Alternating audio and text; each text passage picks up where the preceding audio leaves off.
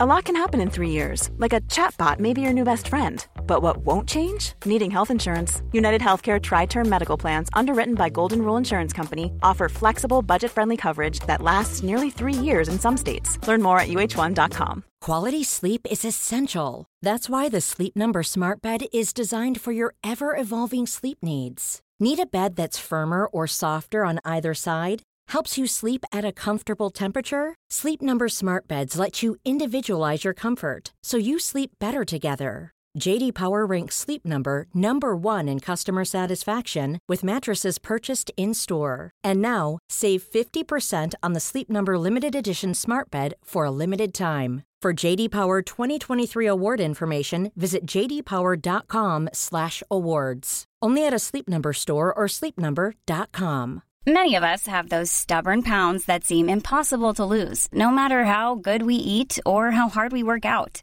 My solution is PlushCare. PlushCare is a leading telehealth provider with doctors who are there for you day and night to partner with you in your weight loss journey. They can prescribe FDA-approved weight loss medications like Wegovy and Zepbound for those who qualify. Plus, they accept most insurance plans. To get started, visit plushcare.com/weightloss. That's plushcare.com/weightloss.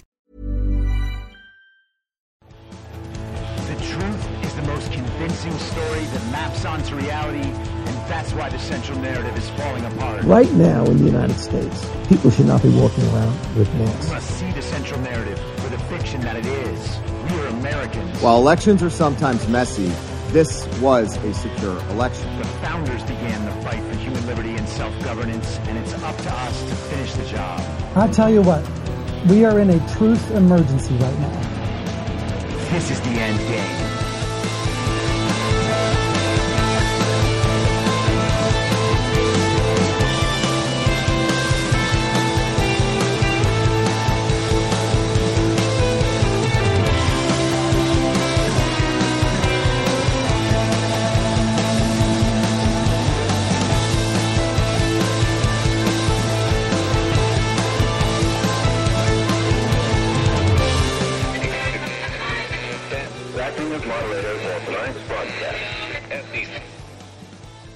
It's Monday, October 17th, 2022, the 635th day of dystopia. I'm your moderator, Chris Paul. Let's be reasonable. A warm welcome and hello to all of you listening to the podcast on the day of its release. The only way to do that is by becoming a paid subscriber at imyourmoderator.substack.com. You can do so for as little as $50 a year or $5 a month. You'll be supporting me, the work I do, and this show as it expands. And if you can't, or you simply don't want to, continue listening for free on a wide variety of platforms, except Spotify, because I'm banned there. And just please share it with your friends. So as many of you know, I was unsuspended from Twitter a couple of weeks back after the decision in district court in Texas that said that Texans would have the right to sue the social media companies over censorship. I appealed my 2-year-long suspension mentioning that case, and they unsuspended me. Now, I have no idea if they found that argument based on the Texas case persuasive or if there was some other variable that made them decide to unsuspend me, but it happened regardless. And I spent a week or so just not posting and not getting involved with Twitter because Twitter is a cesspool where nothing positive happens pretty much at all. But then I just said, to hell with it. Let's see how it goes. Maybe I can just throw some of these people off their game, the very serious Twitter intellectuals who have supported a censorship regime over the last 2+ years, either directly or indirectly, and have absolutely no idea what happens in the rest of the world if it is not there on Twitter. So they know that Twitter is a censored platform. And in a censored platform, you block all sorts of information from being able to be discovered by the people on that platform. And despite knowing that, they haven't actually incorporated that fact into their thinking. They believe that all sides are represented on Twitter. They have seen all sides' points of view and the arguments for those points of view, and they have determined through their very rigorous process of discernment and reasoning that the positions of all the mainstream, very serious Twitter intellectuals was right the whole time. There is not information anywhere that can dispute what they're saying. Therefore, they're right. They have the best arguments, even though they can't make them.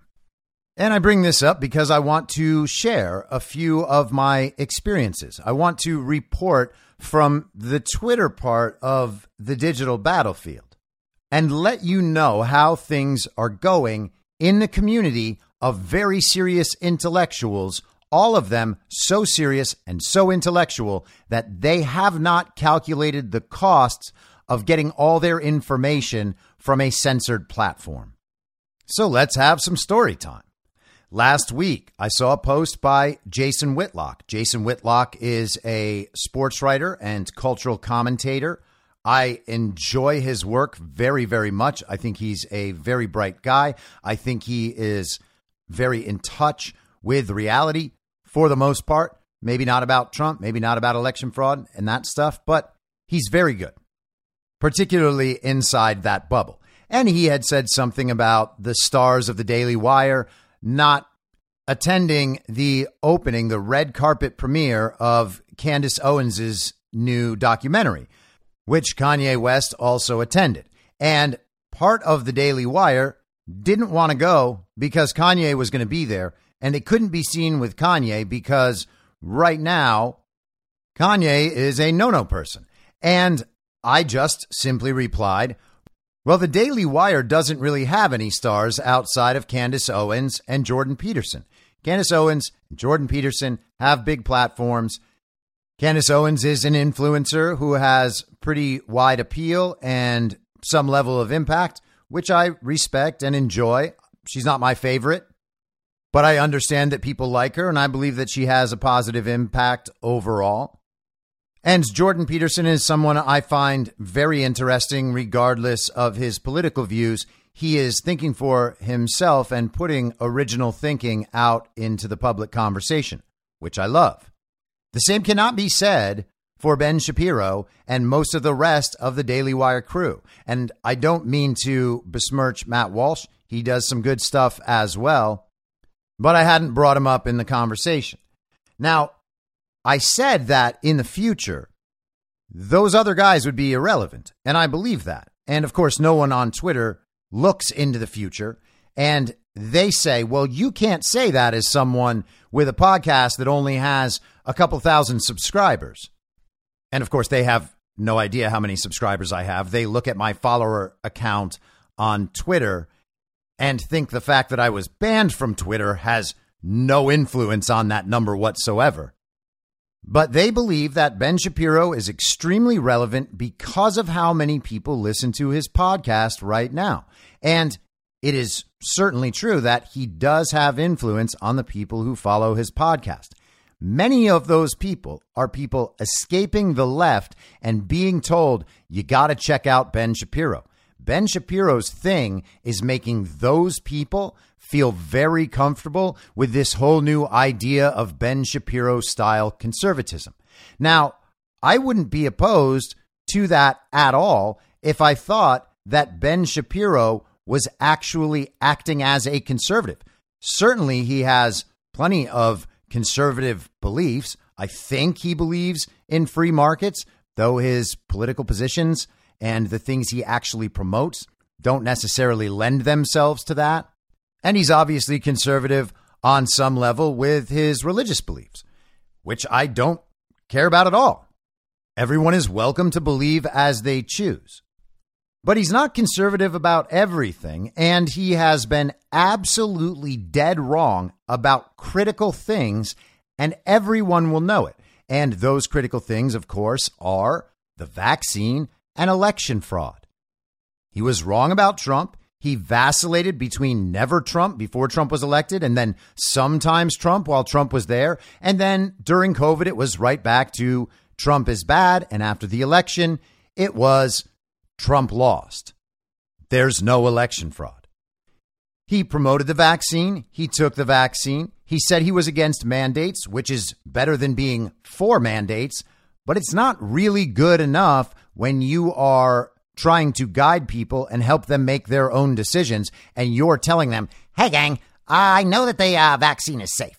Now, I don't think that everyone should have to take it. If you don't want to take it, don't take it. Simple, gang.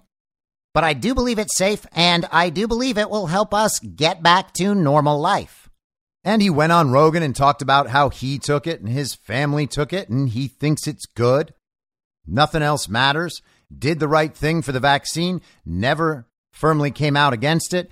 And he probably made a whole bunch of people in his audience feel comfortable with taking the vaccine. And as we see the negative side effects coming in, people's immune systems being destroyed, people dying, people getting myocarditis, people getting disgusting, thick, rubbery, gray blood clots, women miscarrying, women passing the vaccine to their babies through breastfeeding, negative effects on women's menstruation, negative effects on men's sexual health. It is basically a guarantee that even people in Ben Shapiro's audience will figure out that Ben Shapiro helped mislead them about the vaccine. There is a cost to pay for that. Now, it may not have come yet, and it may not come in 2 weeks or 2 months, but it's coming. People are going to understand they were duped, and then they're going to look to the people who helped to dupe them.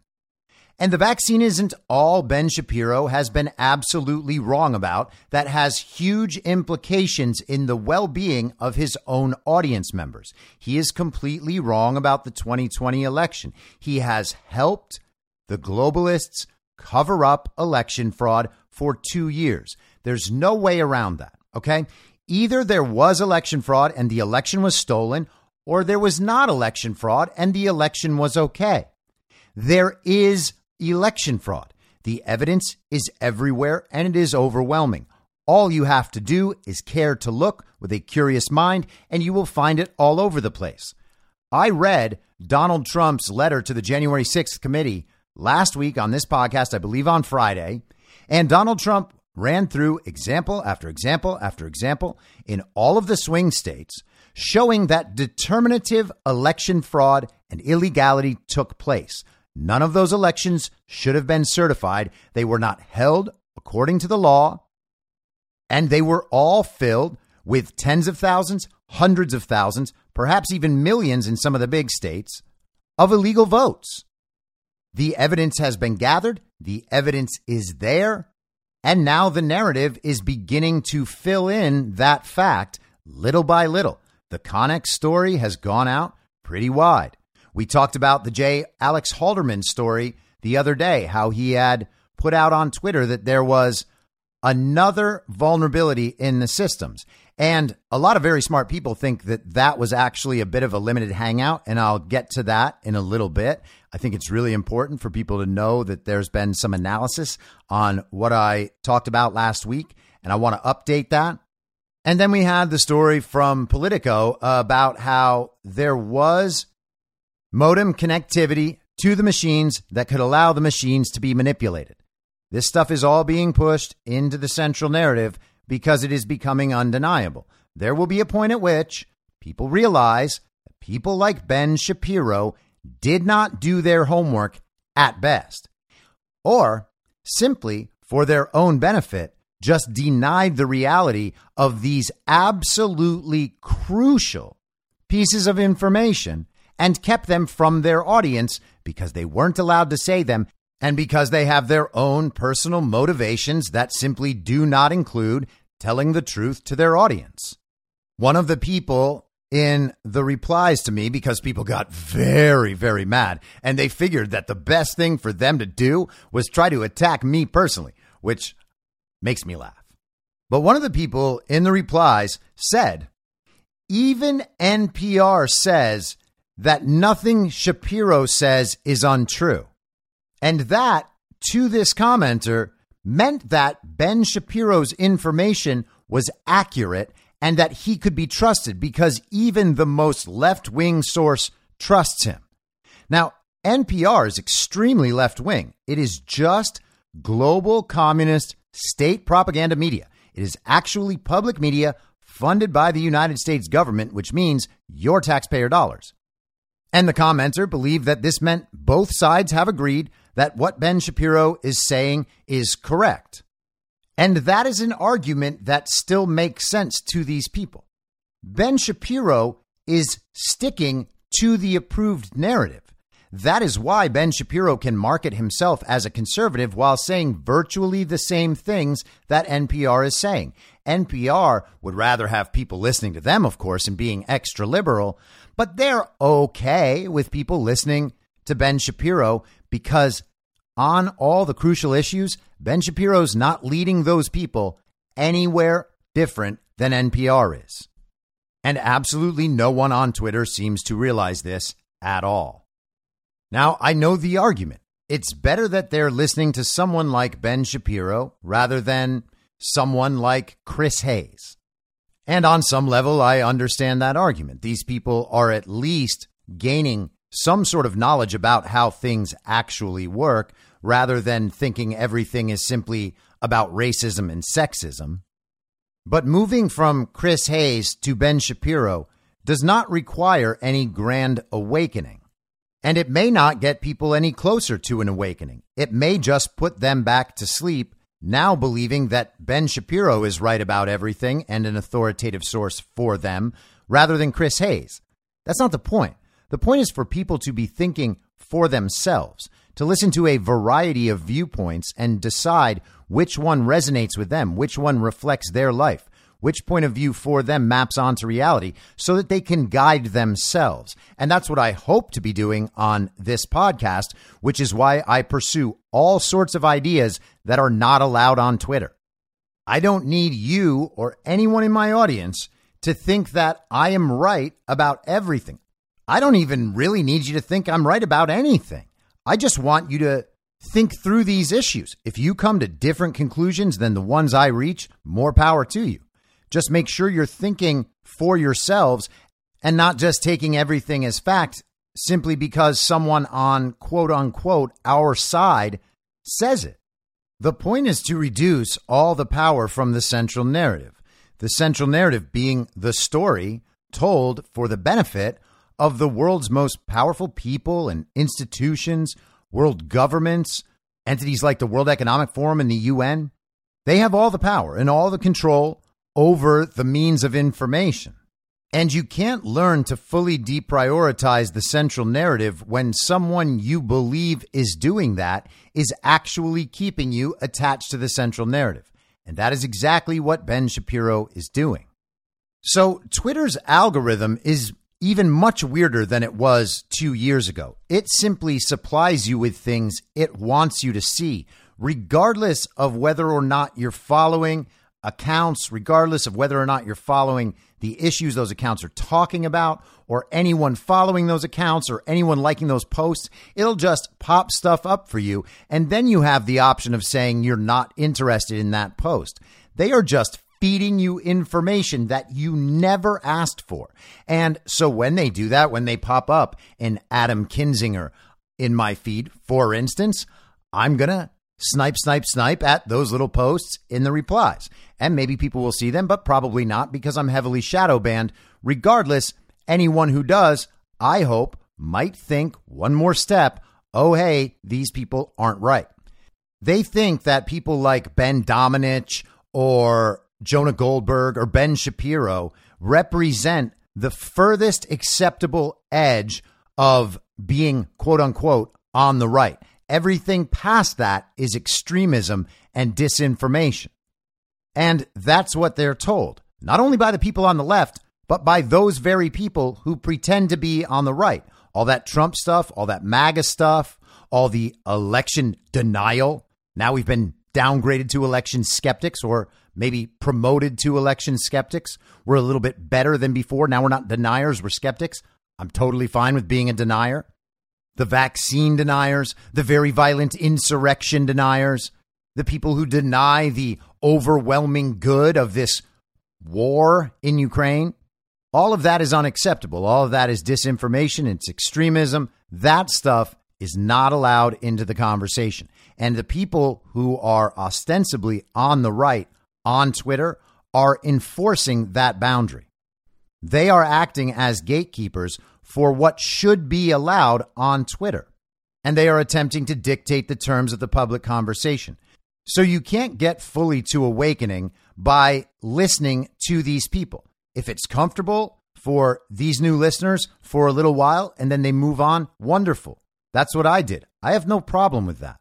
But looking out into the future, these guys are headed for accountability for their incredibly destructive positions that they took over and over and over again, all of them reinforced by the central narrative, and none of them supported by evidence from reality. And again, they don't understand this because they stopped looking a long time ago. And I had a funny interaction like this yesterday with a guy named Max Nordo, and he represents himself as very conservative. I like some of his posts. I think he's right about some things. And then he gets into his Donald Trump hate. And he talks about how great Ron DeSantis would be, how much better that will be than Trump. Trump made all these mistakes through COVID, and now he's an election denier, and everybody knows that the election was safe and secure, and Joe Biden actually got 81 million real legal American votes. And since these people on Twitter have their community of their peers and the other people they interact with on Twitter, and they have all agreed that their positions are either totally right or mostly right, but definitely not wrong, they just continue to reinforce it among one another inside that bubble. They stopped paying attention a long time ago. So yesterday, there was a major meltdown on Twitter about this Donald Trump statement. He said, "No president has done more for Israel than I have. Somewhat surprisingly, however, our wonderful evangelicals are far more appreciative of this than the people of the Jewish faith, especially those living in the U.S. Those living in Israel, though, are a different story. Highest approval rating in the world. Could easily be PM, Prime Minister." Donald Trump is saying he could easily be Prime Minister of Israel because his approval ratings with Israelis are so high. And he says U.S. Jews need to get their act together and appreciate what they have in Israel before it's too late. Now, apparently, this is extremely anti-Semitic. Doesn't matter what Donald Trump is saying, doesn't matter what nuance he's applied here, and real world events make no difference. He is saying something that can be interpreted as negative toward Jews somehow, and that is enough for Donald Trump to be a racist, bigoted anti-Semite who just also happened to have moved the embassy to Jerusalem and shepherded through the Abraham Accords, which are probably the most significant step toward Middle East peace in decades. None of that matters because of mean tweets. And so I commented something, I can't even remember what it is, but then we got into a conversation about Donald Trump and Ron DeSantis.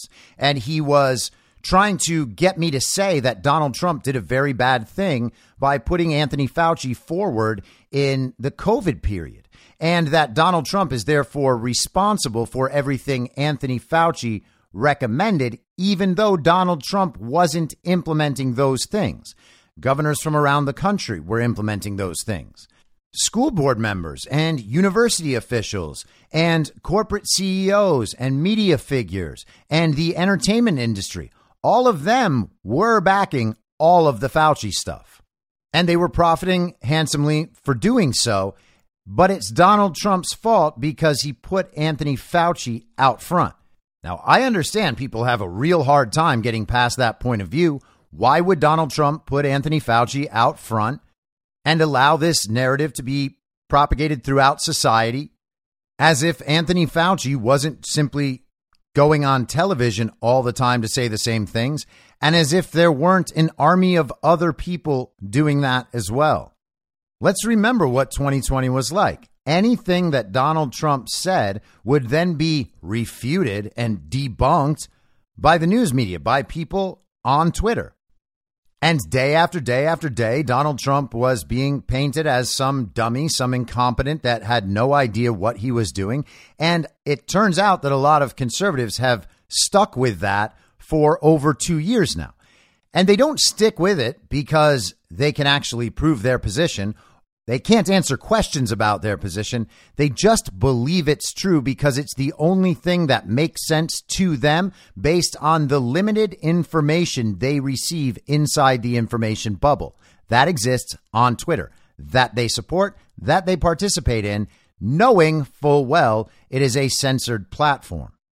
And I say to him, well, hey, man, if you actually understood election fraud and understood that the 2020 election was stolen, it would probably change how you feel about these other things. It's strange that you've never considered that.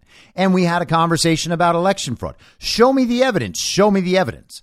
Okay, read Donald Trump's letter from last week where he goes through overwhelming evidence in the swing states.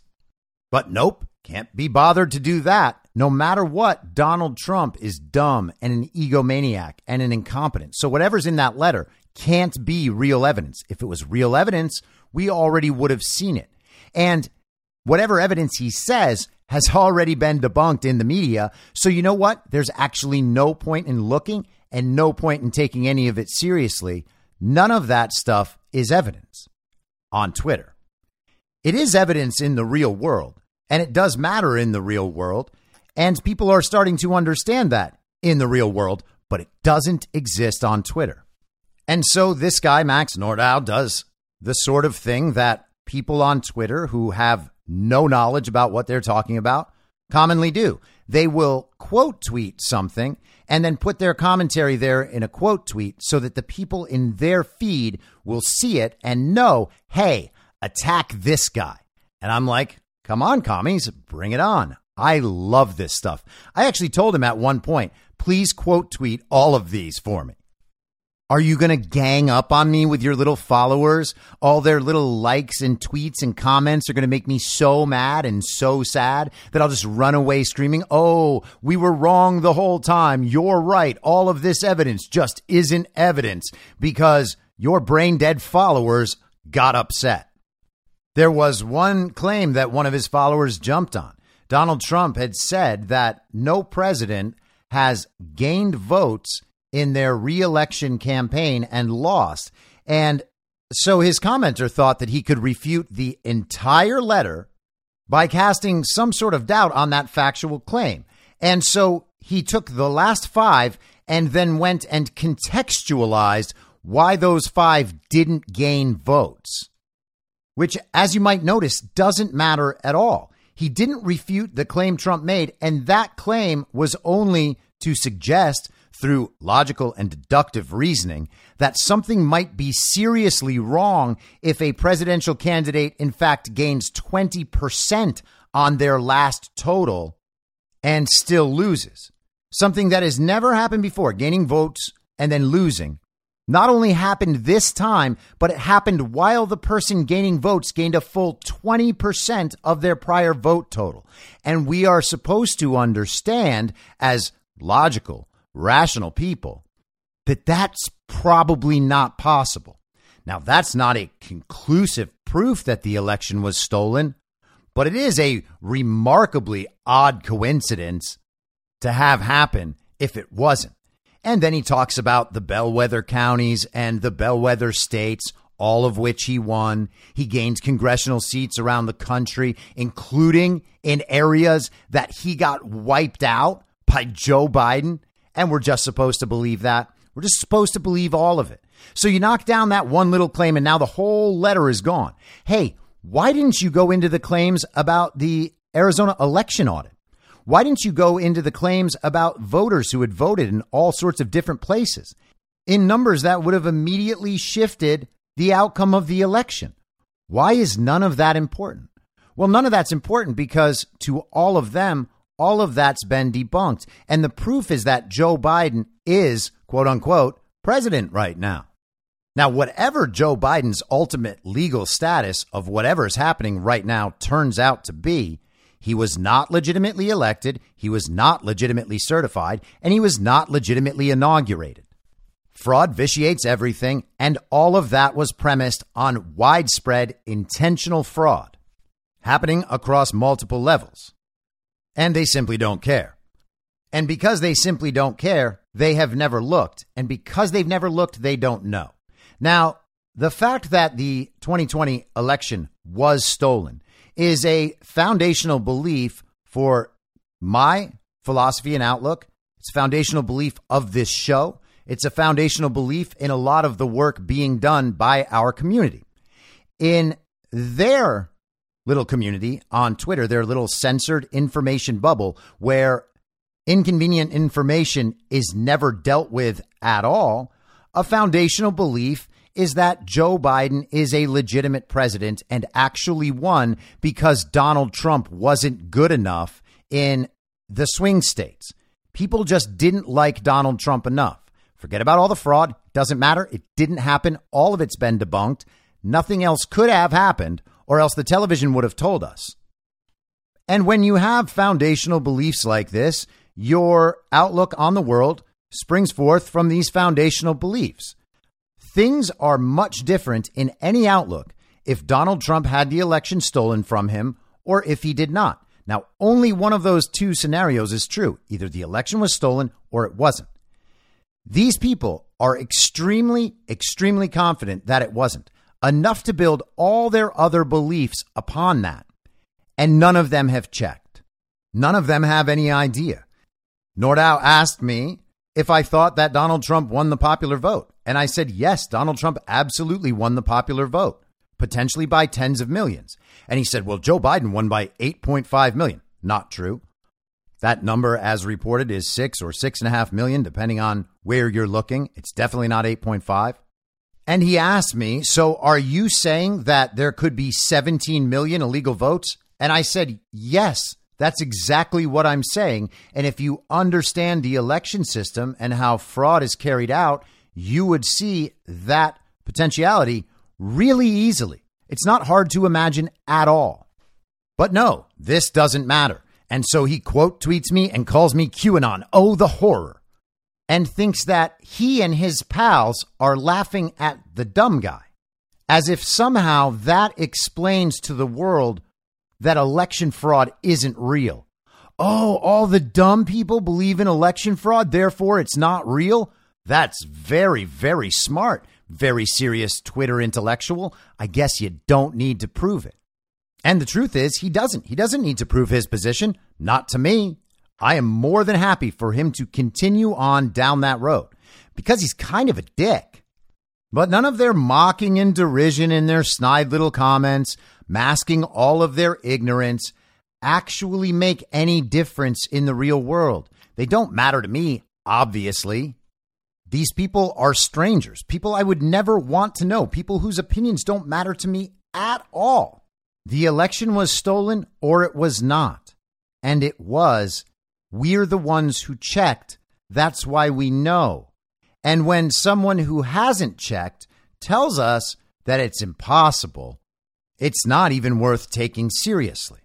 So I said that my Twitter account has been banned for the last 2 years. Now, 2 years ago, I was doing the same things that I am doing now, which is basically trying to make these people's heads explode because I refuse to back down to them or deal with them the way their normal Twitter community deals with them.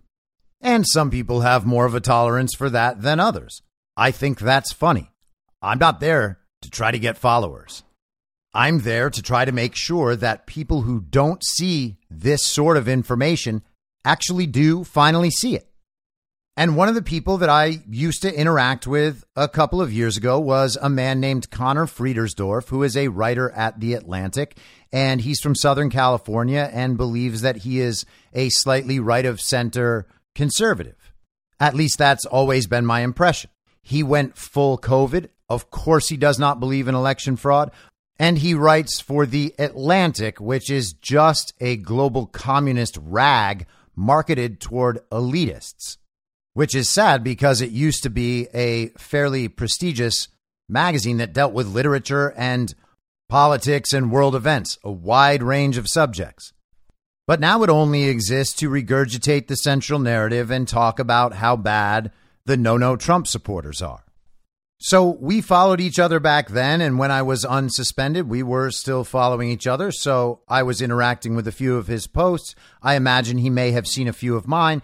And I dropped a reply to one of his posts the other day and left it alone. And then I, a few minutes later, posted my own post that reads as follows. I attached an article at FEE.org.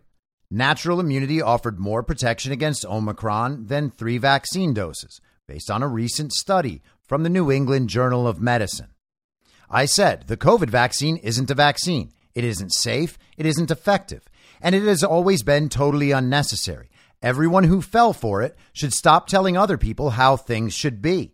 And I believe that 100%. Okay. And I'm more than happy to prove each one of those things. But at this point in the game, none of these things actually need to be proven. These are all just basic truths that people who aren't stuck on Twitter understand. The COVID vaccine isn't a vaccine. Okay. They redefined what a vaccine was to make the COVID vaccine fit the new definition so that they could call it a vaccine. That is widely known and widely reported. It is not up for debate. It isn't safe. Now, whether or not something's safe is an opinion. It is a point of view based on a risk-benefit analysis. And levels of safety differ for different people. But the numbers, as they continue to come in and continue to increase about the negative side effects and the risks of the COVID vaccine, which is not a vaccine, suggest a very high potential for negative consequences for taking this vaccine for pretty much everybody. Some people it damages right away. There are people who die within days of taking this vaccine. It's just a fact. Then some people have consequences that begin to arise a couple weeks down the road, myocarditis, blood clots, and then we see rises in things like cancer. And we know that the shot is destroying people's immune systems, which means that at some point they will be susceptible to dying from a much wider range of causes than they would have been prior to taking the shots. So yes, maybe something is cancer or it's this disease or that disease, but the fact that the shot is what's destroying your immune system and leaving you more susceptible to dying from those things means that the shot isn't safe. You could have taken 3, you could have taken 4 and still feel like a champ, and good for you. I hope if that's the case, you will do everything you can to build your immune system up because what you did isn't safe. But that's not the standard for these people.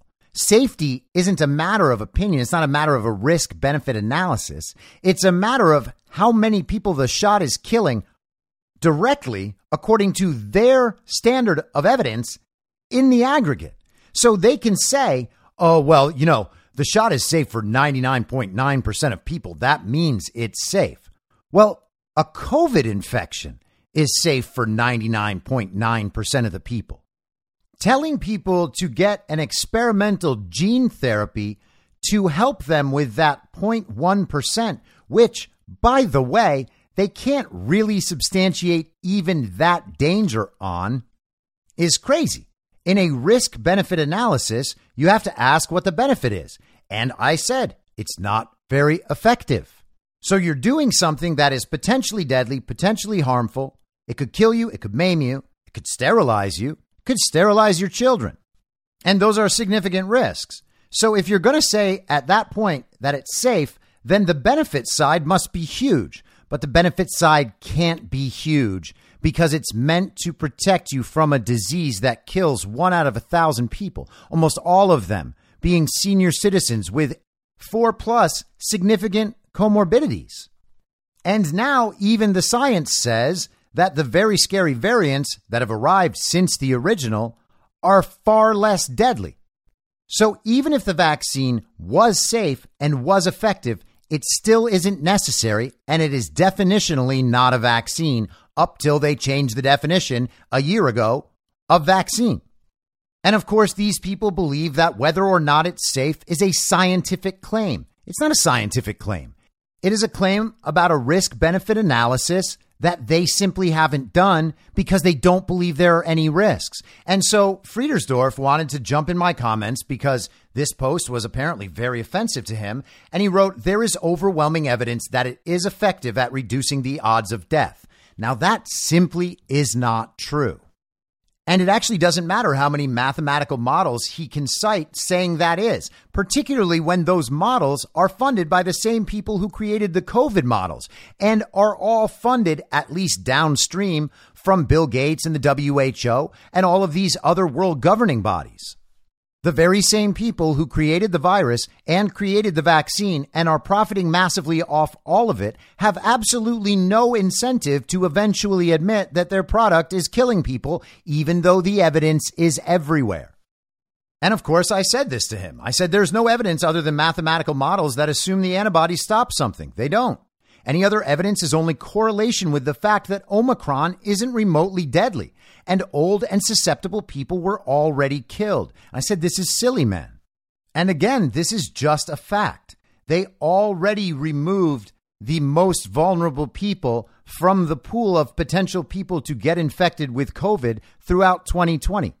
They allowed COVID sick patients to go into nursing homes where other people would be infected.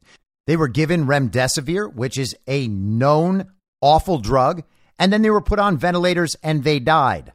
But rather than understanding that point or discussing that point, he simply posts a link from ourworldindata.com that shows the COVID-19 weekly death rate by vaccination status. And again, this is ridiculous for so many reasons. That statistic does not affect whether or not the vaccine is effective. You cannot say that the vaccine is what's working when you know the virus isn't deadly. And you especially can't do it when the people who are unvaccinated are not getting tested for COVID, while the other side not only gets tested all the time, but gets COVID all the time after taking the vaccines.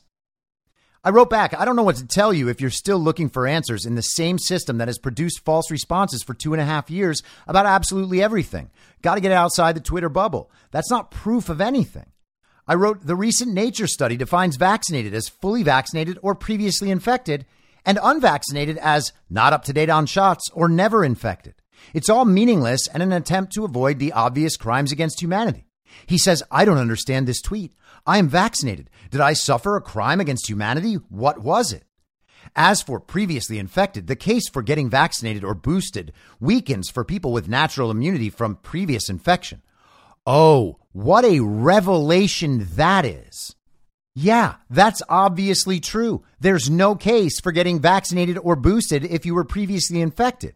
But people like Connor Friedersdorf and the doctors and the public health experts and the pharma execs weren't saying that. In fact, they were censoring the people who did say that. The proponents of natural immunity were censored and banned from the internet. And we know that they did that hand in hand with government as well. There was a new filing in the lawsuit against the U.S. government brought by Missouri Attorney General Eric Schmidt and Louisiana Attorney General Jeff Landry, where they talked about exactly this. They are seeking to depose people like Anthony Fauci and Jen Psaki for coordinating with the social media companies to censor information about COVID. But the very serious intellectuals on Twitter believe that this is a reasonable new position. Okay, well, the case is weakened for boosting and for people getting the vaccine if they've already been infected. Well, no, it hasn't weakened.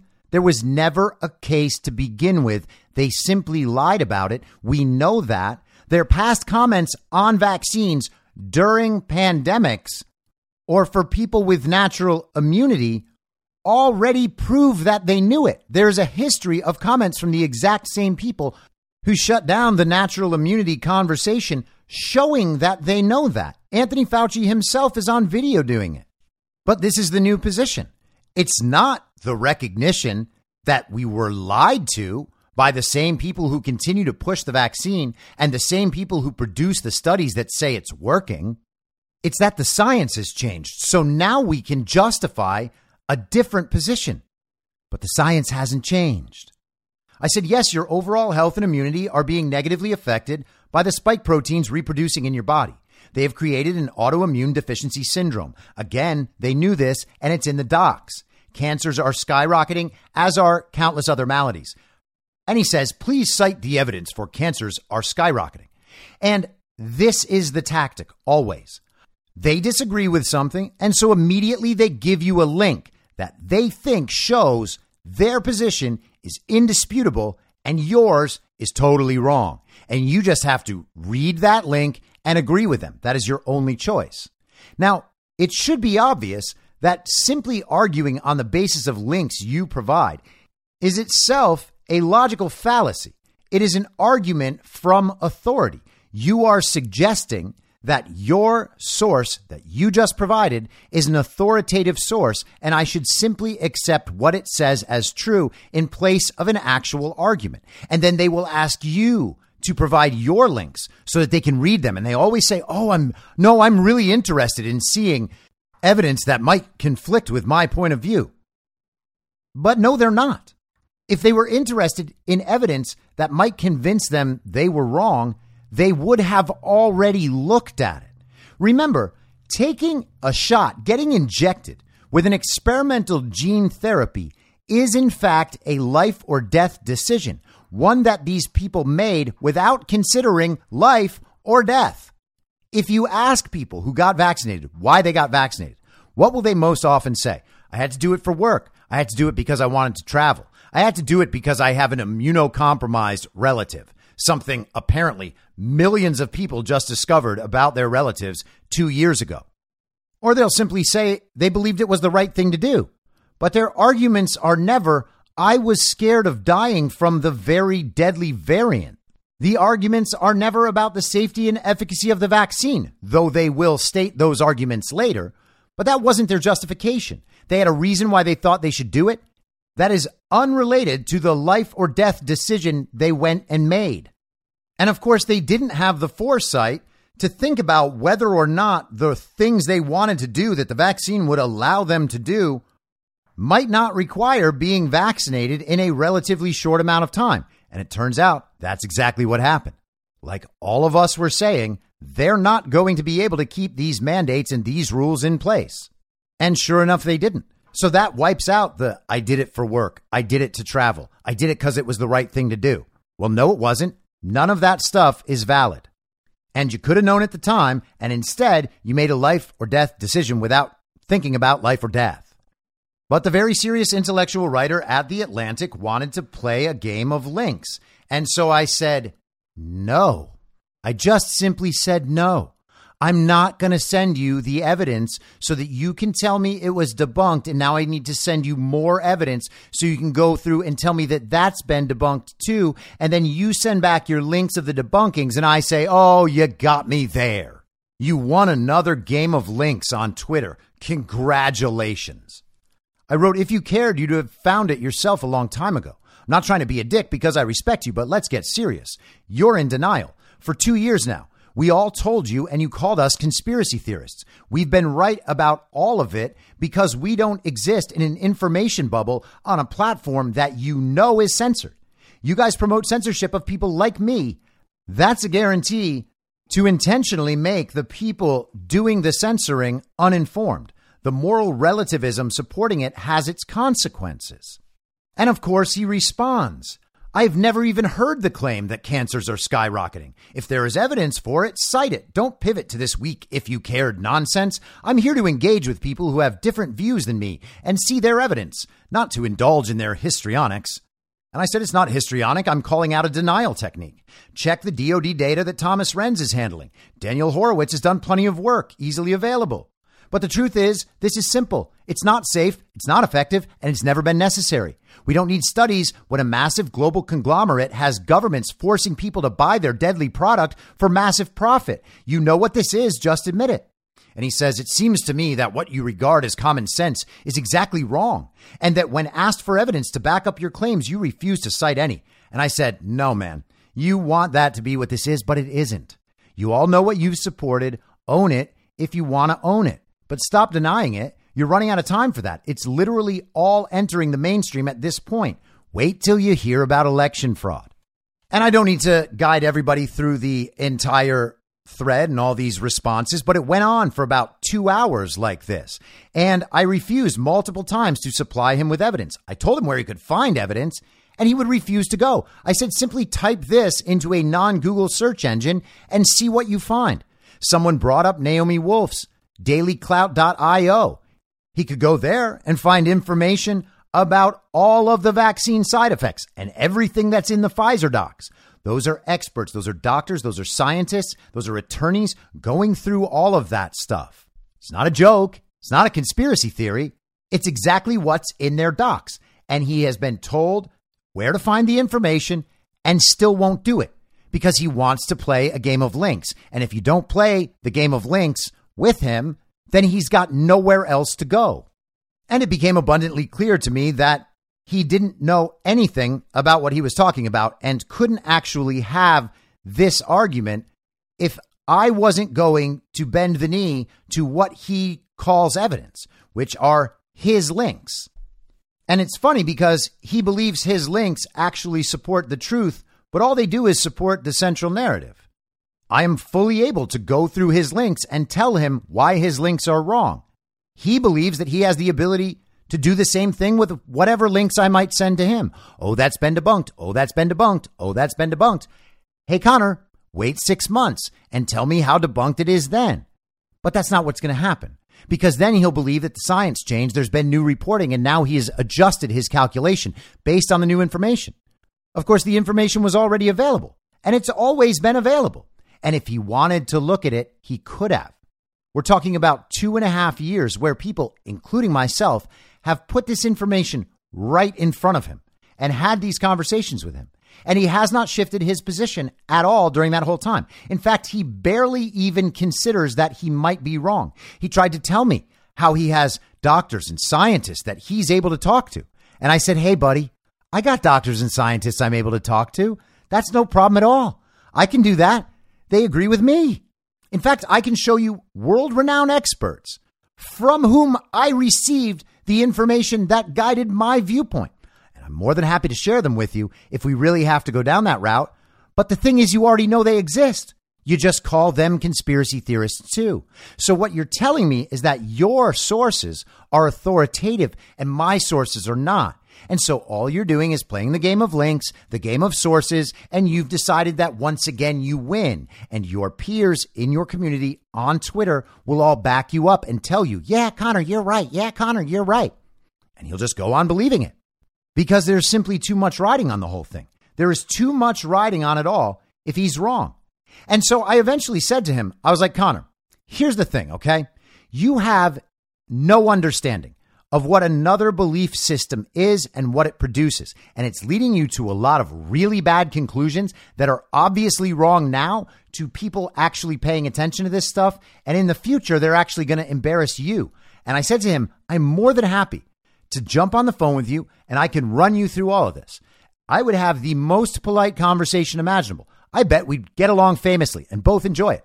I have no ill will towards this person. I would like to wake him up. I wanted to guide him toward a breakthrough.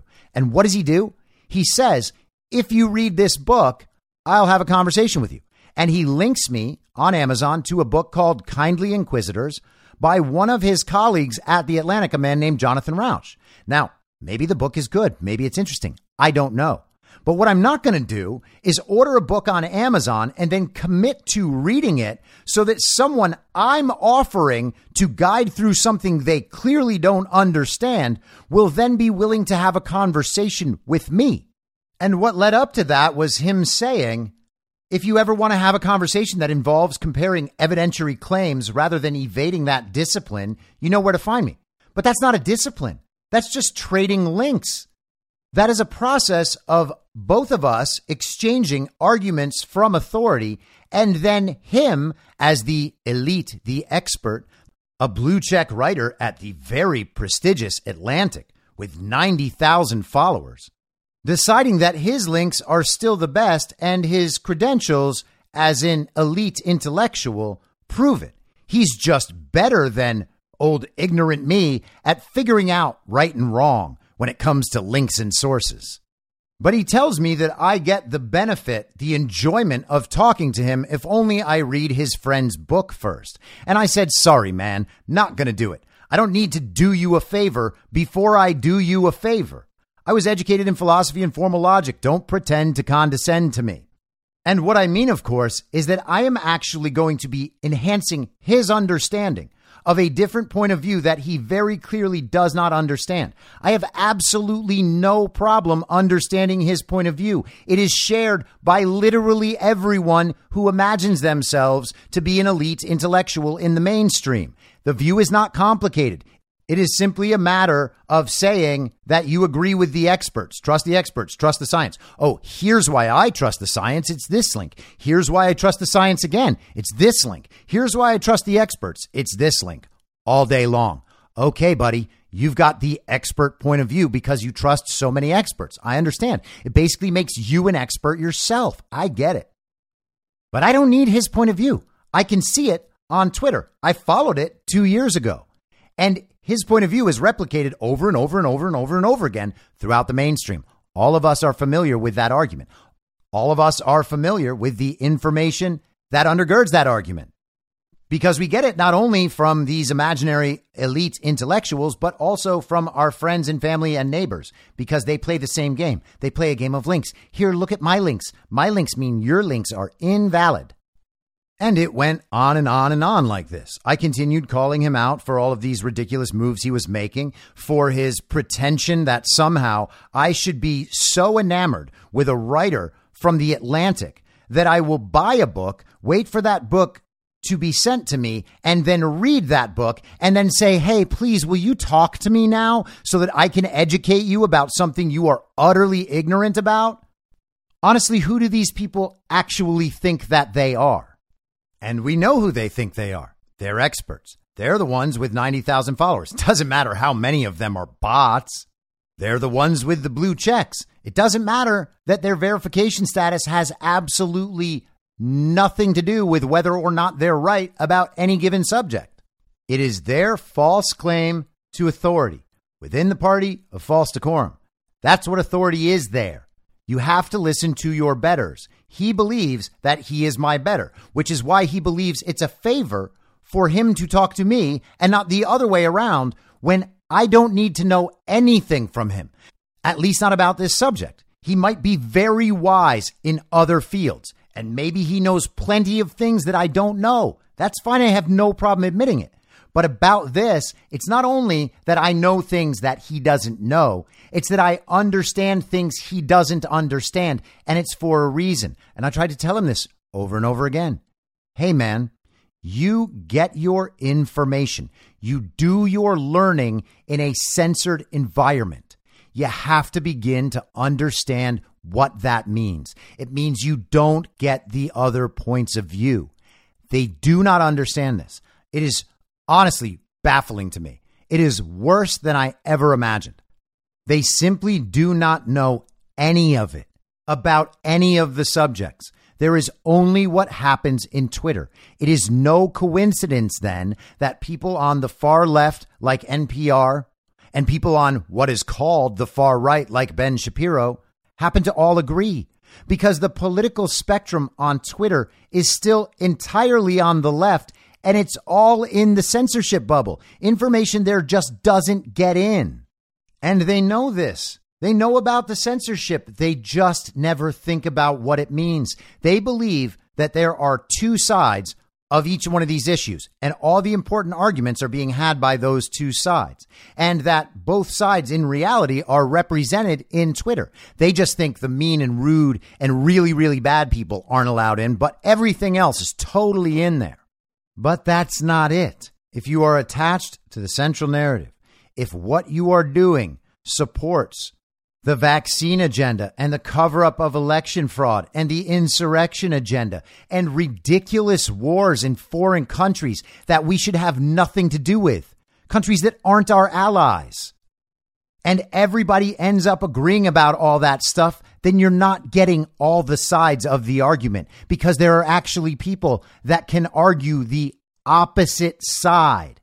That has been completely removed from Twitter, and they want it removed. They don't want to be in arguments with people that can actually argue with them. They want to argue about minutia, which is why they spend the entire day moralizing about the importance of keeping soup off of the glass coverings, protecting famous works of art in museums. It is truly the kids' table. Everybody can just know that's bad. You don't need to make an argument about whether or not it's bad. Everybody knows it's not important. It's not fixing climate change. We don't need more awareness about climate change. But they all pretend that's where the discussion is. And they spend days on it.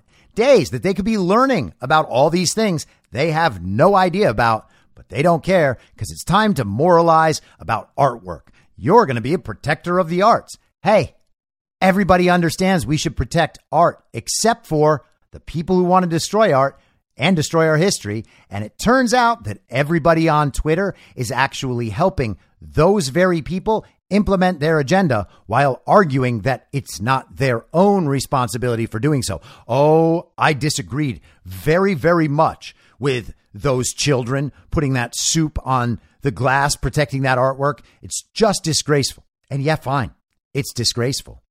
But that's not the argument. They'll have arguments about masks. Oh, I said 2 masks definitely didn't work. And I said that masks weren't necessary in restaurants. I just also believed that it was good to wear masks as a symbol of unity and because it made some other people feel protected. The difference between that view and we all need to wear 2 masks is a matter of degrees. It's not a matter of what's right and wrong. The fact is that masks don't work. Masks don't work at all. And there is a risk to wearing masks and a health consequence from wearing masks and a societal consequence from wearing masks. But you can't have that conversation because that information, by and large, is not allowed on Twitter.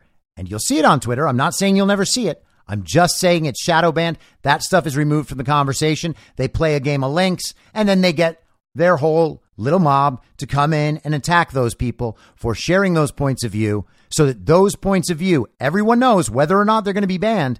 You are going to be shunned and shamed and ganged up on Twitter if you share those points of view. So they are going to disincentivize you ever sharing them. So the censorship actually does work on multiple levels and in multiple ways. And by and large, everyone there participates in it, even while it makes them so dumb that they don't know the most basic facts about the most important issues in the world. You don't have to play their game. You don't have to play a game of links. You don't have to play a game of sources. You actually don't even have to substantiate your opinion at all unless you're in a conversation with somebody and you feel like it. You're not actually required to do that for their benefit at all. You can decline to do that and simply say, hey, man, you're wrong. I'm actually not trying to convince you that I'm right. I don't care what you believe. And apparently you don't either. If you cared about whether or not you were right or wrong, you would have already considered these positions because they're so obvious. And because being right or wrong on these issues actually matters a lot because it has critical consequences, not only for you, but for your family, for your friends, and for your society. And you still didn't do it. So why am I going to play this game with you now? My priority is not to win some sort of victory in the Twitter comments over these people. It's to make them stop thinking in such an obviously poisoned fashion. They have been wrong repeatedly in the same ways and for the same reasons throughout this entire time, and they have never questioned it. It's always just a matter of degrees and of details. Oh, well, you see, I disagreed with Dr. Fauci about wearing 2 masks. Oh, what an enlightened viewpoint. Why didn't you disagree with him when he was telling you that the shot that was never tested to show it prevented transmission was going to prevent transmission and that's how we were going to gain herd immunity? Why didn't you disagree with him then? And hey, maybe you did. Maybe you disagreed with him about that too. In fact, maybe you disagreed with him in certain ways the entire time. And maybe there was evidence backing up your disagreement with Dr. Fauci. Well, if that's the case, how come you have never thought that Dr. Fauci might just be lying to everyone and trying to steer everyone in a direction that he profits massively from, especially when the disease can't really kill anybody. Why didn't you think maybe he's lying? And the people he's associated with who are saying all the same things, well, they might be lying too. But nope, they're the experts. You can have your own opinion about what the experts say, but that opinion can never be that the experts are wrong, that the experts are lying to you on purpose because they're profiting, all of which should be completely obvious by now.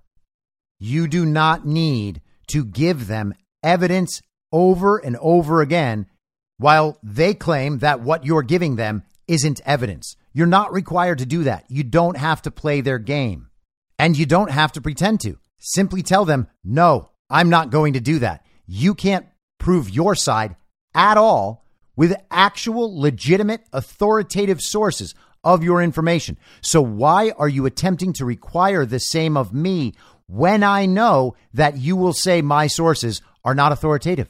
And the truth is, my sources don't need to be authoritative because my arguments aren't arguments from authority.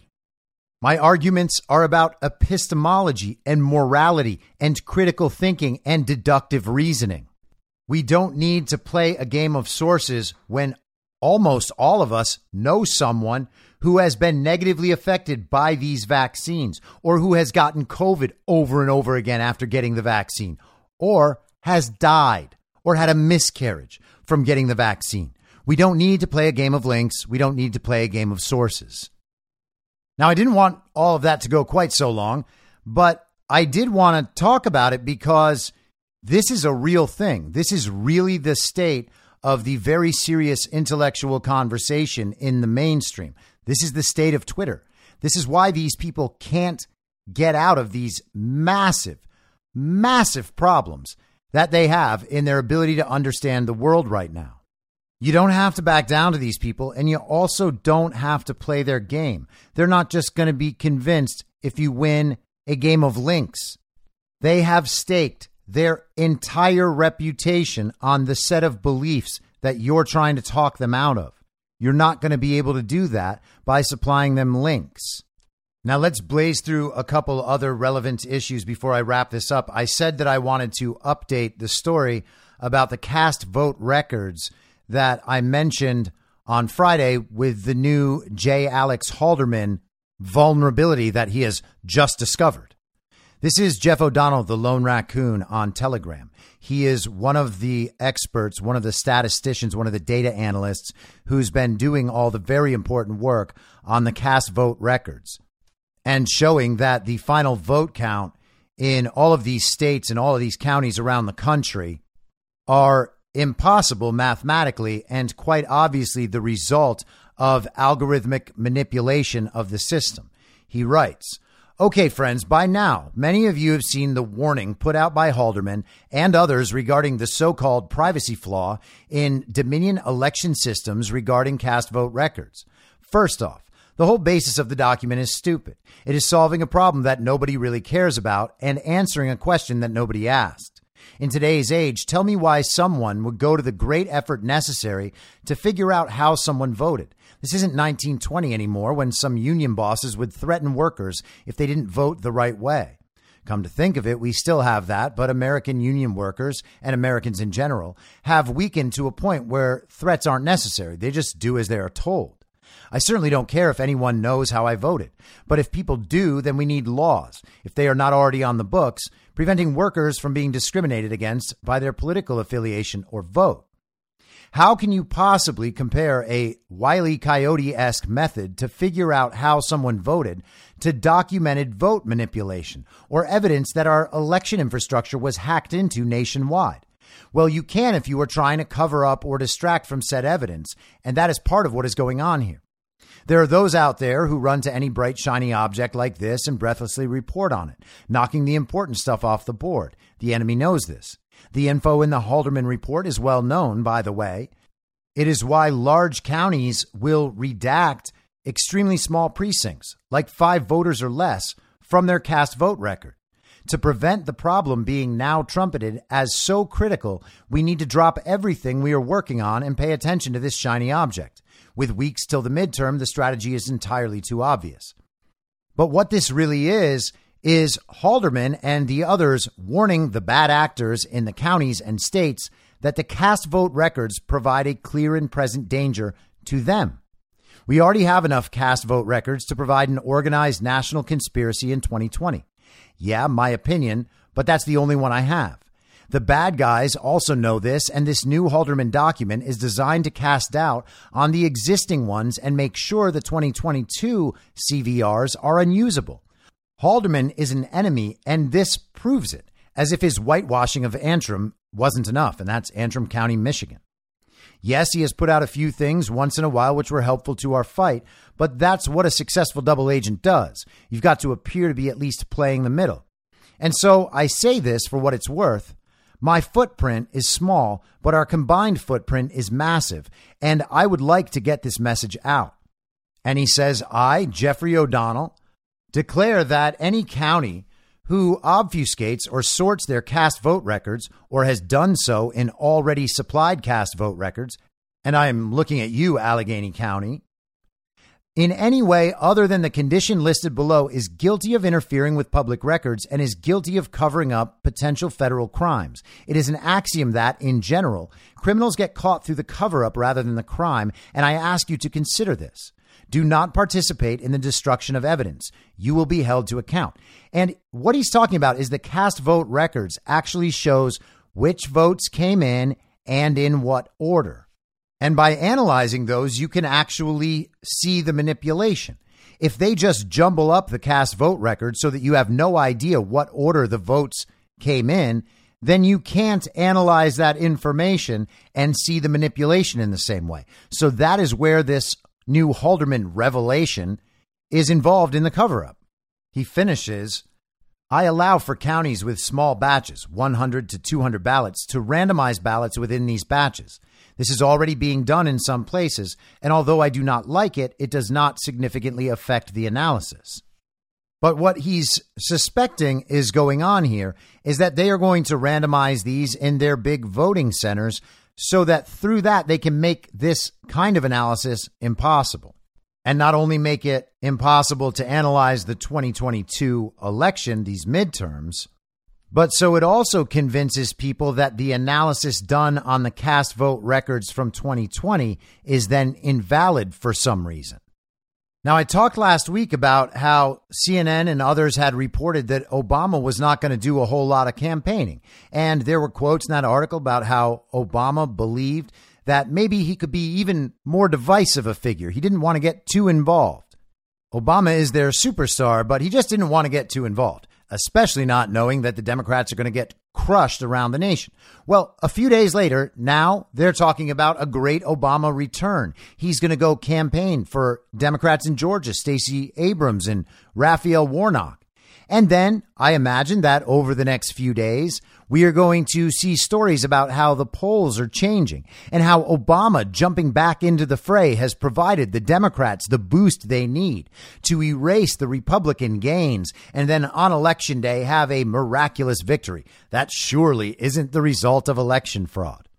Now, my friend Kyle, who many of you will know as Just Human, he has been on this podcast before, and we are both contributors to Patel Patriot's new venture, Badlands Media. Well, he has been following and analyzing the Durham trial against Igor Danchenko, the prosecution of Igor Danchenko. And he wrote this today, which I think puts the whole situation in a lot of perspective. You'll know that Kevin Kleinsmith was found guilty a couple of years back for falsifying emails, and he had a light slap on the wrist.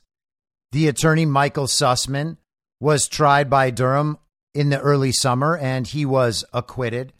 And now we've got Danchenko, and it remains to be seen what will happen in that case.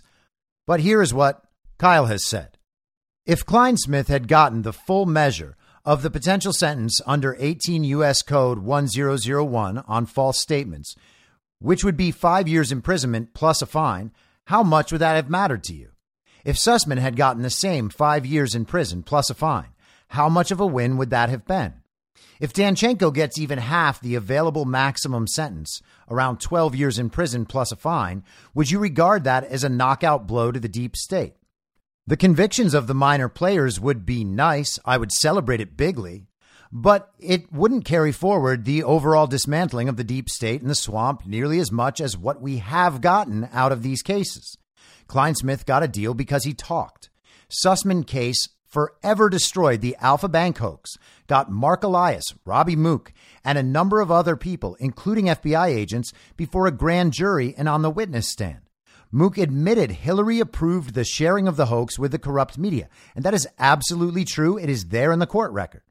We learned of Jaffe, who is still under investigation, and his companies, the researchers, the spying on the executive office of the president, and we got FBI agents on the stand, where we learned they too were under investigation. Most importantly, the Sussman case and trial busted down the attorney-client privilege wall that these corrupt people have used for decades to hide their criminality. The Danchenko case is no different. I don't expect a conviction, though I do expect Durham will successfully prove his case and do want a conviction. I expect and have seen in the filings to date the further dismantling of the Steele dossier, the exposure of longtime Clinton apparatchik Chuck Dolan, who was referred for investigation, the absolute bombshell that Danchenko was made a confidential human source and then informed on Dolan and others, and now Dolan is going to testify against Danchenko. The Danchenko case has given us the real Russian collusion, which was between Hillary, the Dems, their PR firms, Steele, and the Ukrainian-born suspected Russian asset Danchenko and his source, Russian swamp-loving Chuck Dolan. This is mob trial stuff. Durham is working his way up, getting the right people before grand juries, on witness stands, getting the docs, and getting the filings he needs in the court record for future prosecutions of corrupt players higher up. Dismantling a criminal syndicate cannot be done within just one trial. It takes many investigations, many cases, many trials. Danchenko is an important one, but it is just one of many. And I think he's exactly right. There are those who think that the John Durham prosecutions are just a cover-up. They only exist to make it look to the public as if something is being done. And if they continue not to achieve convictions, people will just assume there's actually nothing there. They'll forget about the whole thing. And all of the circumstances that led to the fake Russia hoax and the Mueller report, the investigation, all of that crossfire hurricane will just be swept under the rug and forgotten about forever. And I do understand why people think that, but I don't think that those people are properly looking ahead. I have smart friends who believe that, and I agree with them about a great many things, and I respect their position on this as well. I just think it's wrong. I think Kyle is right here. I think Kyle has paid as much attention or more attention than pretty much anyone. And he is certainly right that if you were going after a criminal syndicate and potentially going to bring a RICO suit in the future at some point, then these would be the types of prosecutions you would see. They're getting the structure and the evidence and the testimony about this larger criminal conspiracy by having these much smaller cases. And so if that's where things are headed, then the convictions on these smaller cases don't really matter because there are much bigger fish to fry. And if these prosecutions get us much closer to that, then that is a very positive outcome. Now, I do want to hit one last thing before I go, because I know the first half there was not a whole lot of news about what's going to be happening this week. So a lot of people have been paying attention to Elon Musk, justifiably. Last week, Elon said that if people still want him to be supplying Starlink access to what we're calling Ukraine, then the Pentagon is going to have to fund it because it's actually very expensive for Elon Musk to be doing this, and he doesn't actually have to be doing it on his own. Now, at the beginning of the Elon Musk Ukraine Starlink story, it was made clear that the focus of the Starlink system in Ukraine was going to be supplying it to areas where the conflict was happening. Well, all of those areas are now just Russia, and the United States, the illegitimate regime, might not recognize it. They might not recognize it in the EU or in NATO or in the UN. But it is part of Russia. Russia recognized it. The people of those regions, largely ethnic Russians, voted to become part of Russia, part of the Russian Federation, and other world leaders and other countries also recognize it. So I don't know if that is the reason why Elon Musk decided that he was not going to continue the Starlink project there, but it could have something to do with it. So everybody melted down online. The Alexander Vindmans of the world suggested that Elon Musk should be canceled. What they were going to do was create a Twitter mob so big that Elon Musk is just going to change his mind because he doesn't want to receive any more mean tweets. It's awfully funny that the people who thought Donald Trump was unserious and terrible for our country were concerned about his mean tweets, but all their heroes like Alexander Vindman think that Elon Musk will make world-changing, potentially, decisions as a result of their being able to flood him with mean tweets.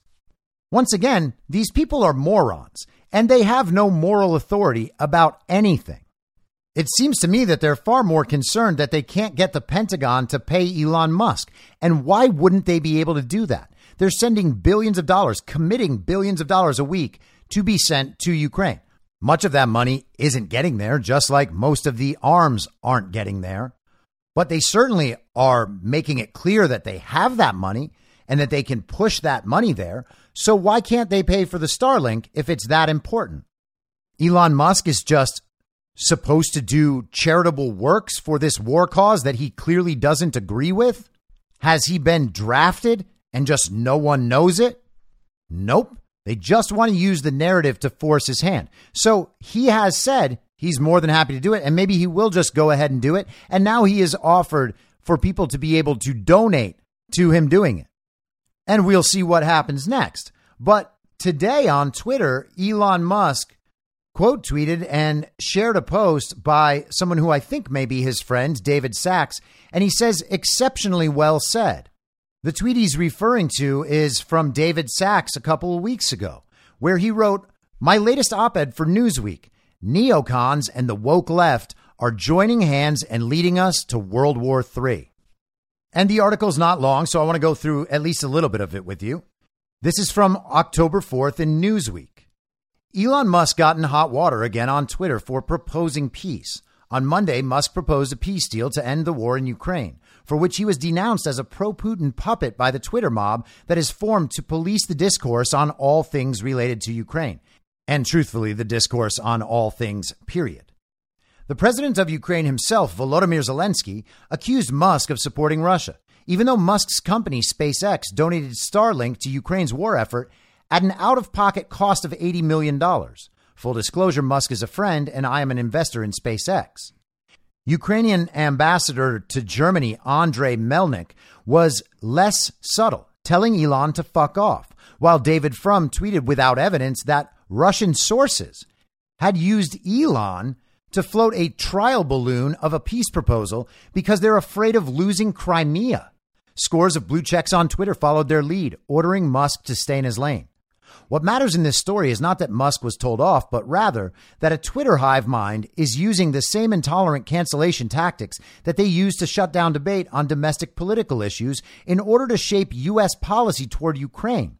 They are doing so by demonizing dissent, defaming opponents, and closing off as ideologically unacceptable any path to peace or even de-escalation. The online mob has decided that any support for a negotiated settlement, even proposals that Zelensky himself appeared to support at the beginning of the war, is tantamount to taking Russia's side, denouncing voices of compromise and restraint as Putin apologists. This removes them from acceptable discourse and shrinks the Overton window to those advocating the total defeat of Russia and an end to Putin's regime, even if it risks World War III. And that's exactly right. That Overton window is only open. The area for conversation is only open so far as the Twitter information bubble will allow. Nothing outside that gets in. What makes the I Stand With Ukraine version of the Twitter mob unique is that it brings together two forces that used to be sworn enemies of one another, the woke left and the neoconservative right. It turns out they share many of the same loathsome ideology and personality traits and have a similar slash and burn approach to political engagement. It's a new political marriage. Just over a decade ago, former President Barack Obama defeated Hillary Clinton in the Democratic primary to become the president, due in no small part to his opposition to the Iraq War. At the time, the left despised neocon hawks for pushing the Bush-Cheney administration's disastrous forever wars in the Middle East. Moreover, the left supported Obama in his policy toward Ukraine when he refused to escalate with Russia over Crimea, pointing out that America has no vital security interest in Ukraine, though Russia does. As a result, Russia would always be able to maintain escalatory dominance, Obama said. This is an example of where we have to be very clear about what our core interests are and what we are willing to go to war for. That was Obama just 8 years ago. And now, in a situation that is almost exactly the same, that point of view is not even allowed to be considered. But since neoconservatives largely walked out of the Republican Party over Trump and disavowed all of their conservative domestic policy views to become commentators on MSNBC, the left has discovered a new love for interventionist foreign policy as long as it serves democracy and opposes what they call autocracy, an increasingly malleable term that both the wokes and the neocons now use to define not just Putin, but also democratically elected leaders like Viktor Orban in Hungary, Giorgia Meloni in Italy, and Donald Trump in the United States. Despite voting for Obama because he promised to break with neoconservative foreign policy, the left has now joined with the neocons to oppose Obama's restrained foreign policy in Ukraine. The shift is disorienting, but on a purely tactical level, it makes a certain amount of sense. Neocons invented the cancellation game before there was even a Twitter board on which to play it. Neocons arrogantly dismiss the other side's point of view as argued in bad faith and not worth considering, and label anyone who dares question the cause as a heretic or traitor. David Frum set the neocon standard for this tactic when he branded the small number of pundits on the right who opposed the Iraq War as unpatriotic conservatives at the outset of that strategic disaster. Fast forward to today, and anyone who suggests that NATO expansion could have been a contributing factor to the current Ukraine crisis, or that the sanctions imposed on Russia are not working and have backfired on a soon-to-be shivering Europe, or even that the U.S. must prioritize avoiding a world war with a nuclear-armed Russia, is denounced as a Putin stooge. Warping the debate in this way allows delusional and contradictory thinking to go unchallenged. Thus, we get the argument that Putin is a madman who will kill indiscriminately to achieve his aims. But he is also somehow bluffing about using nuclear weapons. And he's only using that bluff because he's losing the war. But if he's not stopped in Ukraine, he will go on to conquer the rest of Europe. Putin's regime must fall because he has killed or jailed all the liberal reformers and yoked himself to a hardline far right. But somehow he will be replaced by a liberal reformer when his regime collapses. It's nonsensical, and a real debate would expose some of the delusions in this thinking, but we aren't allowed to have one. As long as this woke neocon alliance is allowed to set the terms of the debate, we will continue to see a one-way ratchet toward greater and more dangerous escalation of this conflict. There will be no peaceful resolution to this conflict that America doesn't at least have a hand in negotiating, and we should be leading the effort. Instead, we've been deferring to the Ukrainians and their maximalist demands, upping the sanctions on Russia as Putin puts up his rhetoric against the West. Someone blew up the Nord Stream pipeline, just in case another key nation, such as Germany, had any thoughts about coming to the bargaining table. And now we are playing a game of nuclear chicken with a Russian leader who, if his unhinged war against the West speech last Friday is any indication, has thrown away his steering wheel. Now, I don't agree with that, but it's fine that he does, and it's acceptable within the narrative. A regional war turned into the First World War because all parties made maximalist demands and assumed the others were bluffing. It can happen again, especially if media, social media, and foreign policy elite join forces and use woke cancellation tactics to preclude discussion of any alternatives. Right now, we are locked on an escalatory path, and the destination ahead is woke war 3. And that's exactly right. It is now indistinguishable. The most, quote unquote, liberal people in the country, just the absolute diehard communists, who will proudly call themselves progressives and socialists, are working hand in hand with neocons, the Liz Cheneys of the world.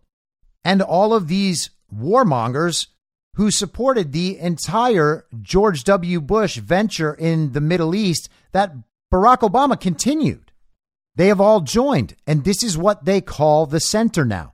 This is the mainstream. These are the people setting the terms of the debate on Twitter. And the result of both sides' efforts, even though they will express that they have different points of view and believe that they do, the result of all that is exactly the same. We escalate in Ukraine. And this is the same with the mainstream election integrity debate. There are people who say, hey, we need voter IDs. And hey, we don't want ballot harvesting. While the people on the left, the far left, want to expand voting as much as possible and put it on your phone so that everything is just on the internet and it all goes in and whatever result comes through, that's it. You can't check the votes, can't check the IDs. Just get everybody to vote. And that's all that matters. For both of those groups that believe they differ on a range of issues, their positions wind up in the exact same place and preparing the exact same society for Americans to live in. And all of that is more or less directly aligned with what is demanded by the global communist agenda. They are arguing about the details and the minutia, while their audiences, and most of them, honestly, are totally unaware of what the actual and important conversation is. None of them know any of it, and they did it to themselves by choosing to learn everything on Twitter, a platform that they know is censored, that they know bars real dissenting opinions. They're just not allowed inside the bubble, but they don't care because every time a dissenting opinion arrives, they offer to play a game of links as long as you play on their terms and stay within their rules. And no matter what you say or do, they are always right and you are always wrong because your position isn't allowed in the public conversation, so none of them understand it at all. Therefore, it must be crazy, it must be stupid, and you are probably stupid as well. I'll be back tomorrow at the same reasonable time on the same reasonable podcast network. I don't have a network. Masks and lockdowns don't work. They lied to you about a pandemic, and Joe Biden will never be president. In my mind, that's the end game. If you're listening to this episode for free, you can support me and support the show and the work I do by signing up for a paid subscription at imyourmoderator.substack.com. You can do so for as low as $50 a year or $5 a month. Comes out to under $0.25 per episode, and you'll blast right through the paywall for all of the writing. The merch store is www.cancelcouture.com, and you can find everything else by heading to Linktree, linktree.com/I'mYourModerator. And I'll see you soon out on the range.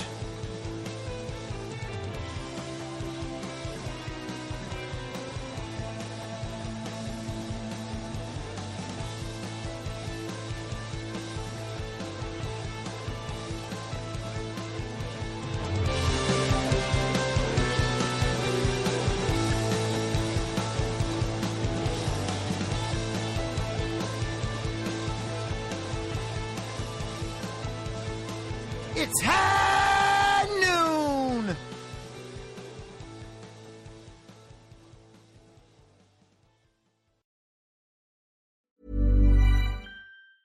Mom deserves the best, and there's no better place to shop for Mother's Day than Whole Foods Market. They're your destination for unbeatable savings, from premium gifts to show-stopping flowers and irresistible desserts. Start by saving 33% with Prime on all body care and candles. Then get a 15-stem bunch of tulips for just $9.99 each with Prime. Round out Mom's menu with festive rosé, irresistible berry chantilly cake, and more special treats. Come celebrate Mother's Day at Whole Foods Market. Hey, it's Danny Pellegrino from Everything Iconic.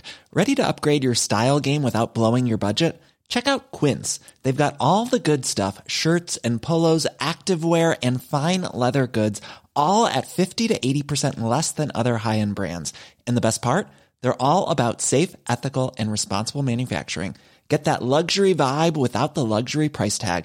Hit up quince.com/upgrade upgrade for free shipping and 365-day returns on your next order. That's quince.com/upgrade.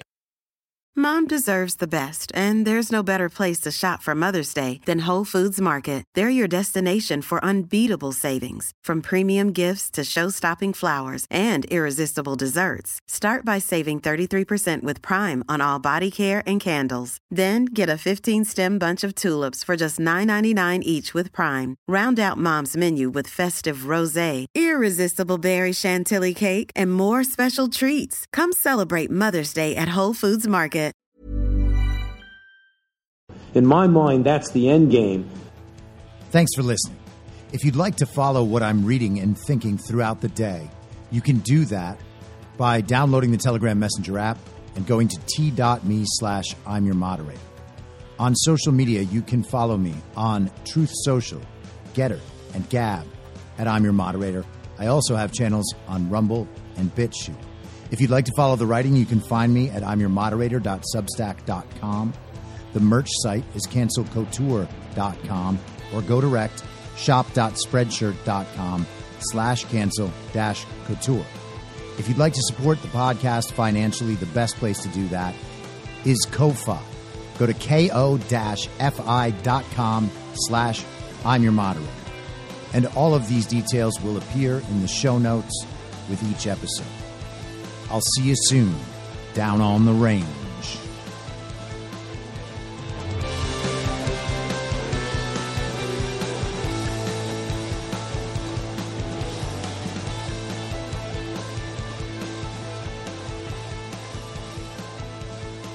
It's